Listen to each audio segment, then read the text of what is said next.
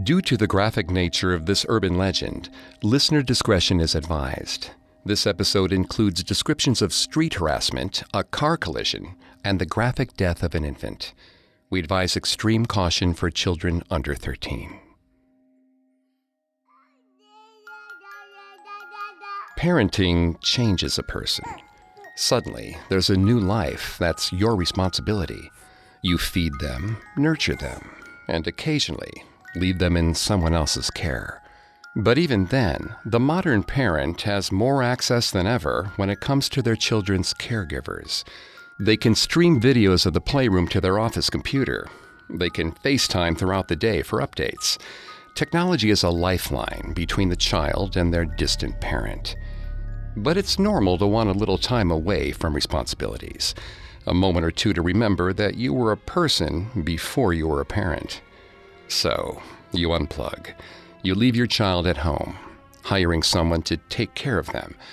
They'll show up just as you leave, and your child will be perfectly safe for a few days. Unless the babysitter never arrives.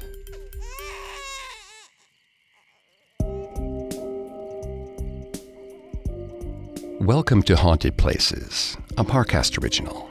I'm Greg Polson. Every Thursday, we take you to the scariest, eeriest, most haunted, real places on Earth and share their stories. This episode is part of our Urban Legends Halloween special. Every day for the month of October, we're presenting our spooky spin on an urban legend, then diving into the history of the horror. Like it or not, each terrifying tale contains a grain of truth. You can find episodes of Haunted Places and all other Parcast originals for free on Spotify or wherever you listen to podcasts. To stream Haunted Places for free on Spotify, just open the app and type Haunted Places in the search bar. At Parcast, we're grateful for you, our listeners. You allow us to do what we love. Let us know how we're doing. Reach out on Facebook and Instagram at Parcast and Twitter at Parcast Network. And if you enjoyed today's episode, the best way to help is to leave a 5-star review wherever you're listening. Today, we examine a legend that preys on the deepest of parental fears, that when your child needs you more than ever, you're thousands of miles away, unable to save them. It's healthy to give both you and the kids some space, but you can never guarantee that they're safe in the hands of a stranger. First emerging in the mid-'80s, baby high-chair death is a warning to first-time parents, a tale of tragedy brutal enough to make them question every choice they've ever made in regards to their baby's safety. The nationality of the parents changes from iteration to iteration. Sometimes they're Norwegian, and other times they're American. The babysitter may leave due to a miscommunication or not make it to the house at all. But there's one constant. The parents return home to find their bundle of joy dead. Babies are some of the most helpless creatures on Earth, and the thought of one being left to languish and die is incredibly tragic. This story preys on the minds of parents who consider spending any time away from their infant.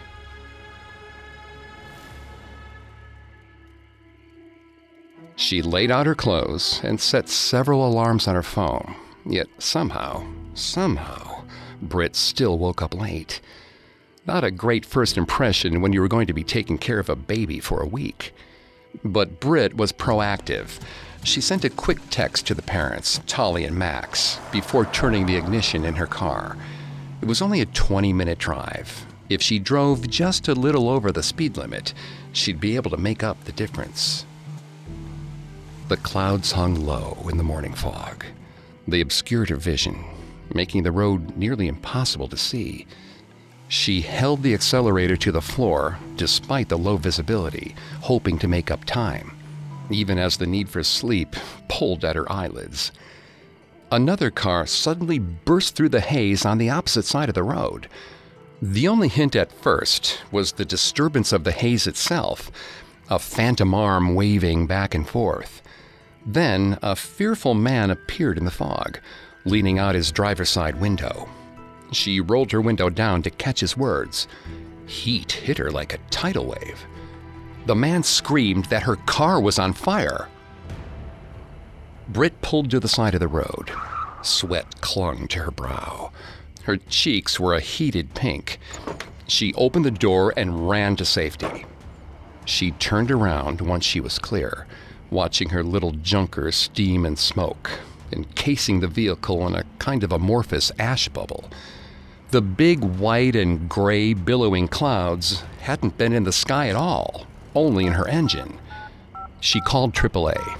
They informed her that a 10-car pileup on the highway was slowing service down. It would be several hours before they would be there to collect her car. Britt nodded her head, like they could see her. When the operator asked if anyone was still on the line, she realized her mistake. She said that would be fine, and hung up. Britt called Max to explain. He already sounded on edge when he picked up. They were running late for the airport as it was. They didn't have time to ferry her to the house and back. Britt understood, but that still left them without a plan. Max asked if she could call a cab for herself. Britt stammered. She didn't want to tell her host just how broke she was. She suggested nervously that she could walk the rest of the way. It would take some time, but it was doable. Britt could almost hear Max's brain moving as he muttered to himself for a minute before speaking to her. They would leave baby Oliver in his high chair. Ollie had just had his morning snack and would probably fall asleep. She'd just need to check on him as soon as she reached the house. She told him she could do that, happy to still have the job. A walk would help clear her head, and Ollie would be safe in his little high chair. Nothing to worry about. She wished Max and Tolly safe travels, locked her car, and started to walk along the gravel by the side of the road. Britt breathed, calming herself down. The AAA people would handle her car while she took care of Ollie. Everything would be all right. The sun rose higher. Sweat rolled down her back. Gravel slipped under her flip-flops, biting at her heels. The shoulder dwindled until she found herself walking on the very edge of the pavement. On her left was the road. On her right was a rough slope, leading down into a thicket of bristling bushes. A car horn momentarily deafened her. Britt turned to glare at the vehicle. It was some kind of cherry red muscle car. The kind of thing that told you exactly how confident the driver was about his place in the world. The massive car slowed its speed, taking advantage of the sudden lack of traffic. The passenger side window lowered, and a floppy-haired teenage boy poked his head out. She stared at him for a minute, and then resumed her walking. He called to her. She rolled her eyes, picking up her pace just a little. He told her she shouldn't be like that. Girls were always too scared to talk to guys. God forbid a man show a little initiative. His name, in case she cared to know it, was Jason. She flashed him the nicest smile she could muster and kept her feet moving forward. The car pulled ever so slightly to the right, aligning its left wheel with her flip-flops. Out of the corner of her eye, Britt looked for any spot that might be a worthy hiding place, but the brambles at the base of the slope were too thick. If she stepped off the pavement, she could fall into the thorns and cut herself. She just tried to walk faster, sweating harder. Jason told her that her smile was pretty, and it took more than some quick footwork to lead him off the chase. Britt pulled her phone out of her pocket. There had to be someone that she could text, someone who knew how to handle this or could get her out of here. Jason kept calling after her. He didn't like phones. The car was nearly touching her heels now. He told her it would be so easy for him to just accelerate and crush her pretty little skull to pieces. So maybe she shouldn't be so rude. Live a little. It's summer. Britt came to a full stop. The car bumped against the back of her legs, making her stumble a half step forward. She turned to face him, making a big display of sliding her phone back into her pocket. Her thoughts drifted to Ollie. That little dude needed her, so she could pretend. She smiled at Jason through the windshield. He told her to come closer. She hesitated for a second. Britt ran to his side of the window. He smiled at her, all of his teeth on display. A shiver raced down her spine. His tongue crept to the corner of his mouth for a moment, and Britt was sure that he'd like nothing more than to rip her flesh from her bones. Jason's hand reached out and traced her arm slowly. Britt didn't like the look in his eyes.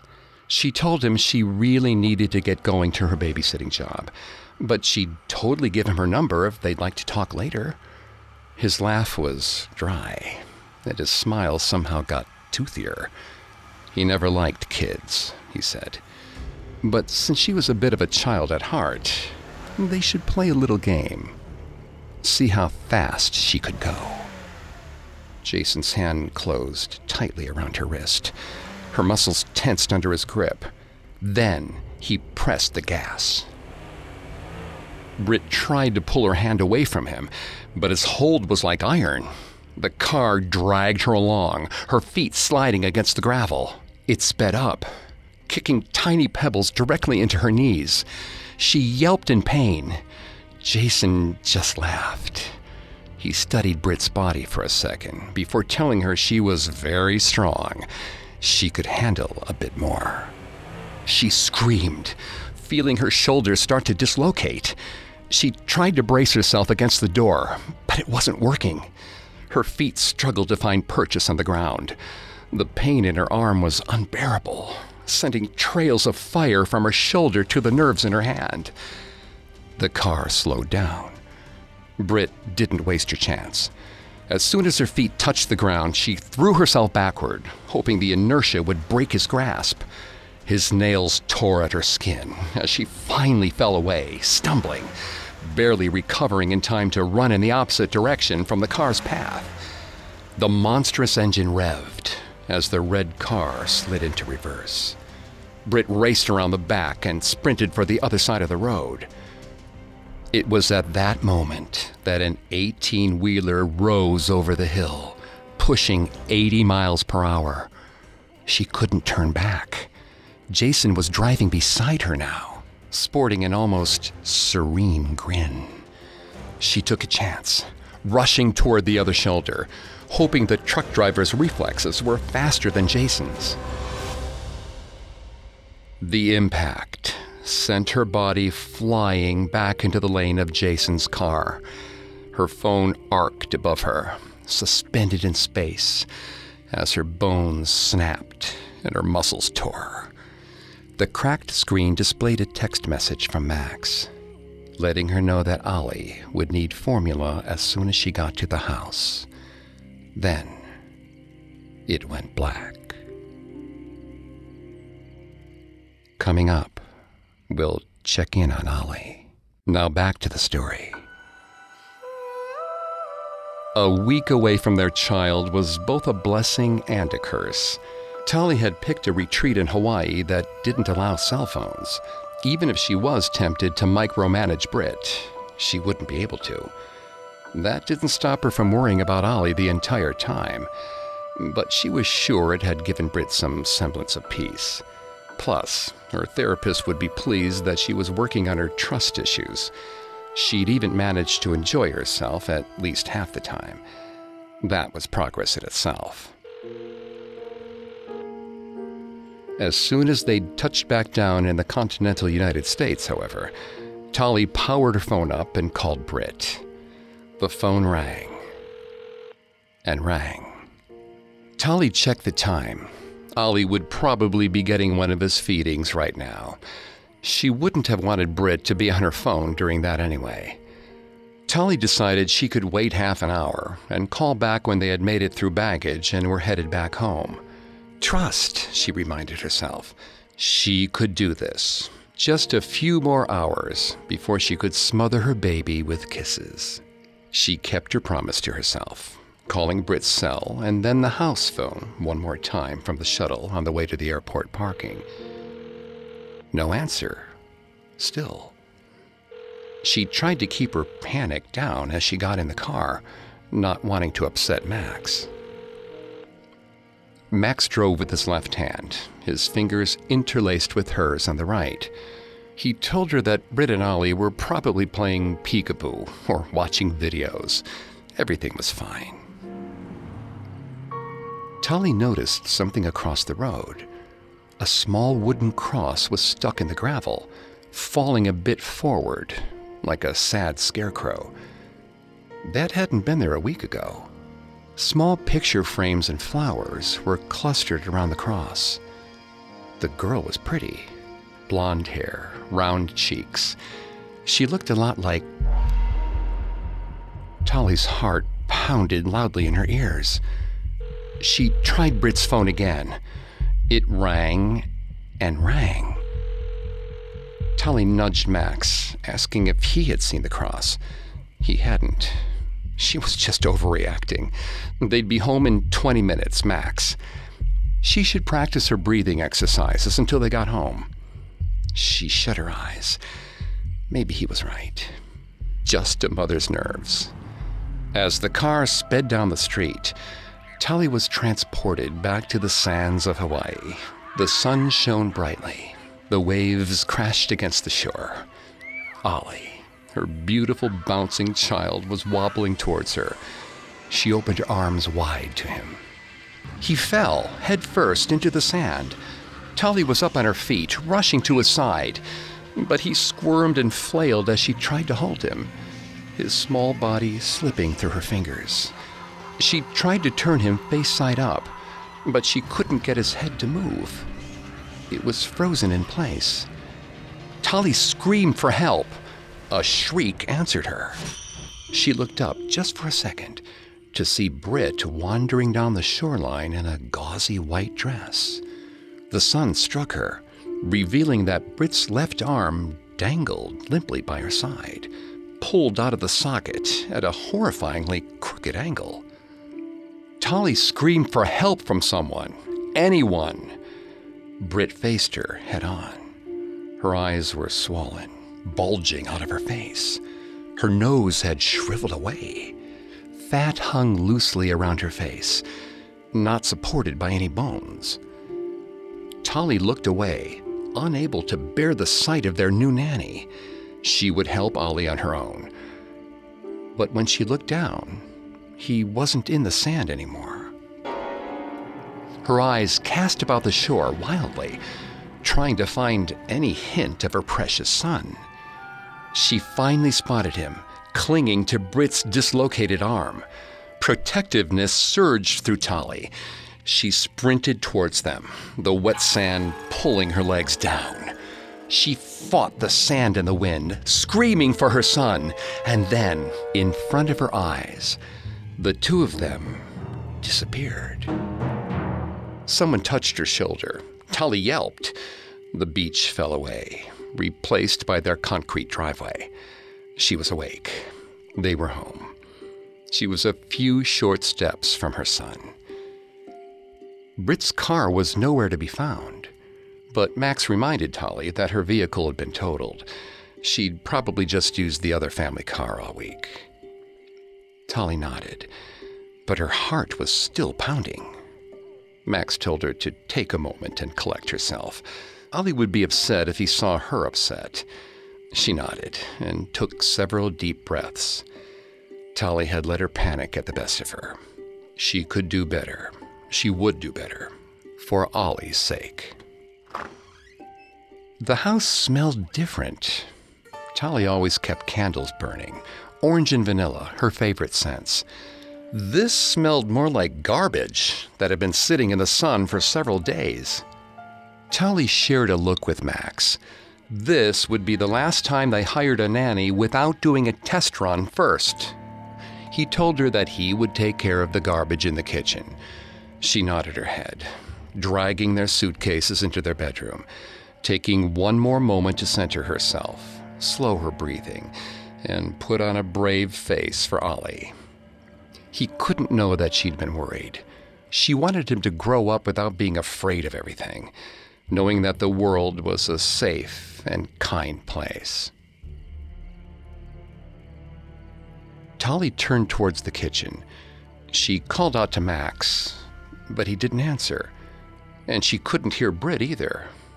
Where was everyone? She left the bedroom, kicking off her shoes, and headed to the kitchen. Max was hunched over in the doorway, clutching his stomach. She asked what was wrong. He shook violently, vomit hitting the tile floors. Tolly was at his side immediately, rubbing circles into his back. She asked if it was the in-flight meal. He shook his head. Then he vomited again. He turned Tolly back towards the bedroom, a little too roughly. She didn't understand. Max told her it would be better if she didn't go into the kitchen. She told him she could handle the smell. His grip tightened on her. Tolly pushed him off, telling him he was being silly. Her delicate lady sensitivities could handle. And then she saw her baby, Oliver. His cheeks sallow. Red marks across his little chest from where the high chair straps had dug into his skin. He'd tried to fight his way out. His skin was green and yellow with splotches of black. Tolly felt her own stomach roiling. But she needed to touch him. He was her baby. They'd hired someone to take care of him. He couldn't be dead. Max protested behind her, clutching at her desperately, but she ignored him. The smell grew in intensity as she approached her baby. He had been so happy, with chubby red cheeks when she left, mouthing syllables, learning the alphabet up to G. His skin was mostly cool. A patch of sunlight from the kitchen window had burned his back, leaving a warm spot behind. He was so small now. She opened the straps to free him, wanting to take him in her arms, even in all his ugliness. Her beautiful little boy. The rotten husk of the child slipped from her grasp and fell to the floor, leaving only the bones in the plastic high chair seat.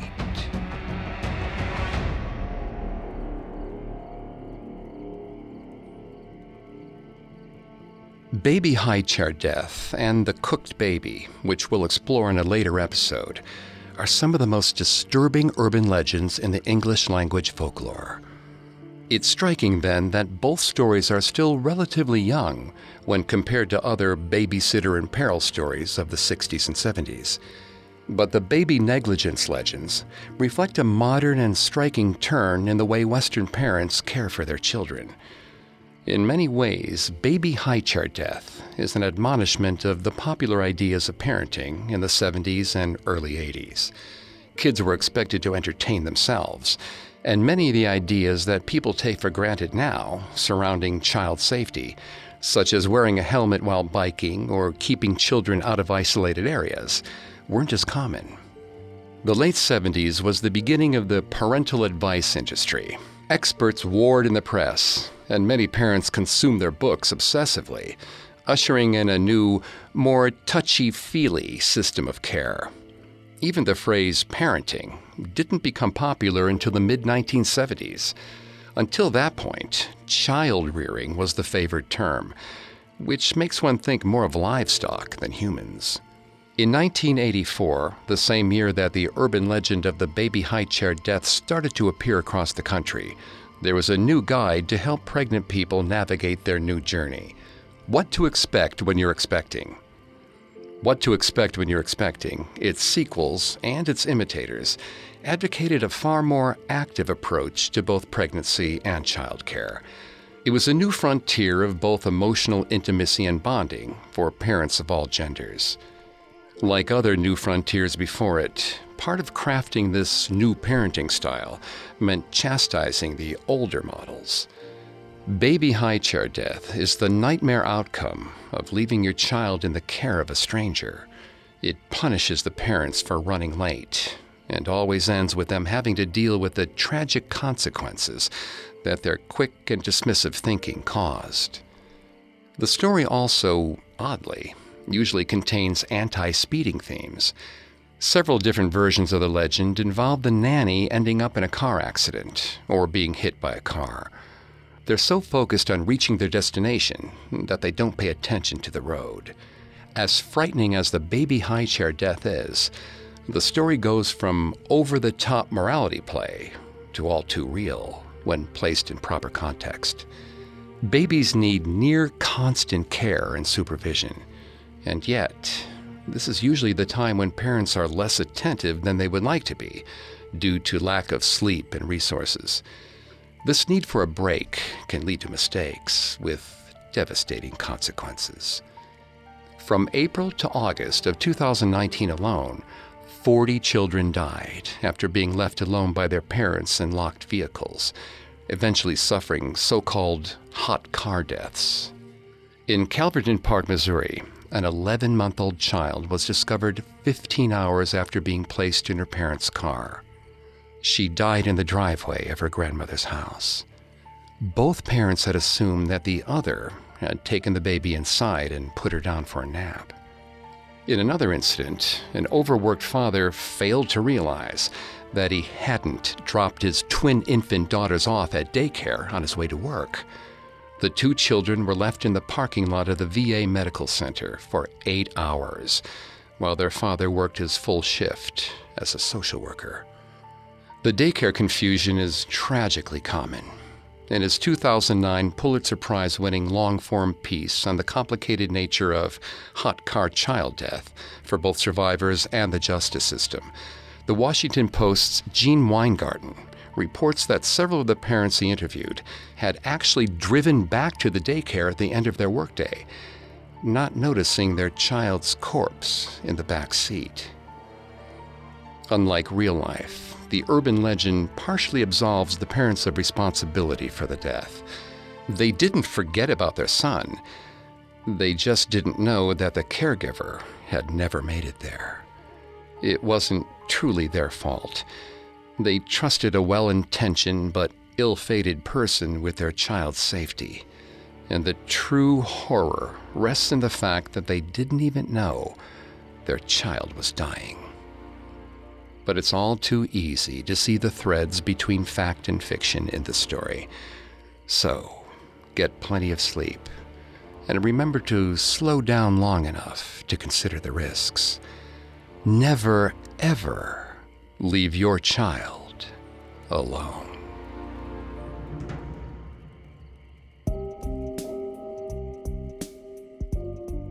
Thanks again for tuning into Haunted Places. We'll be back tomorrow with a new urban legend, and on Thursday with a new haunted place. You can find more episodes of Haunted Places and all other Parcast originals for free on Spotify. Not only does Spotify already have all your favorite music, but now Spotify's making it easy for you to enjoy all your favorite Parcast originals, like Haunted Places, for free from your phone, desktop, or smart speaker. To stream Haunted Places on Spotify, just open the app and type Haunted Places in the search bar. And don't forget to follow us on Facebook and Instagram at Parcast, and Twitter at Parcast Network. Until tomorrow, don't believe some of the things you hear. Believe all of them.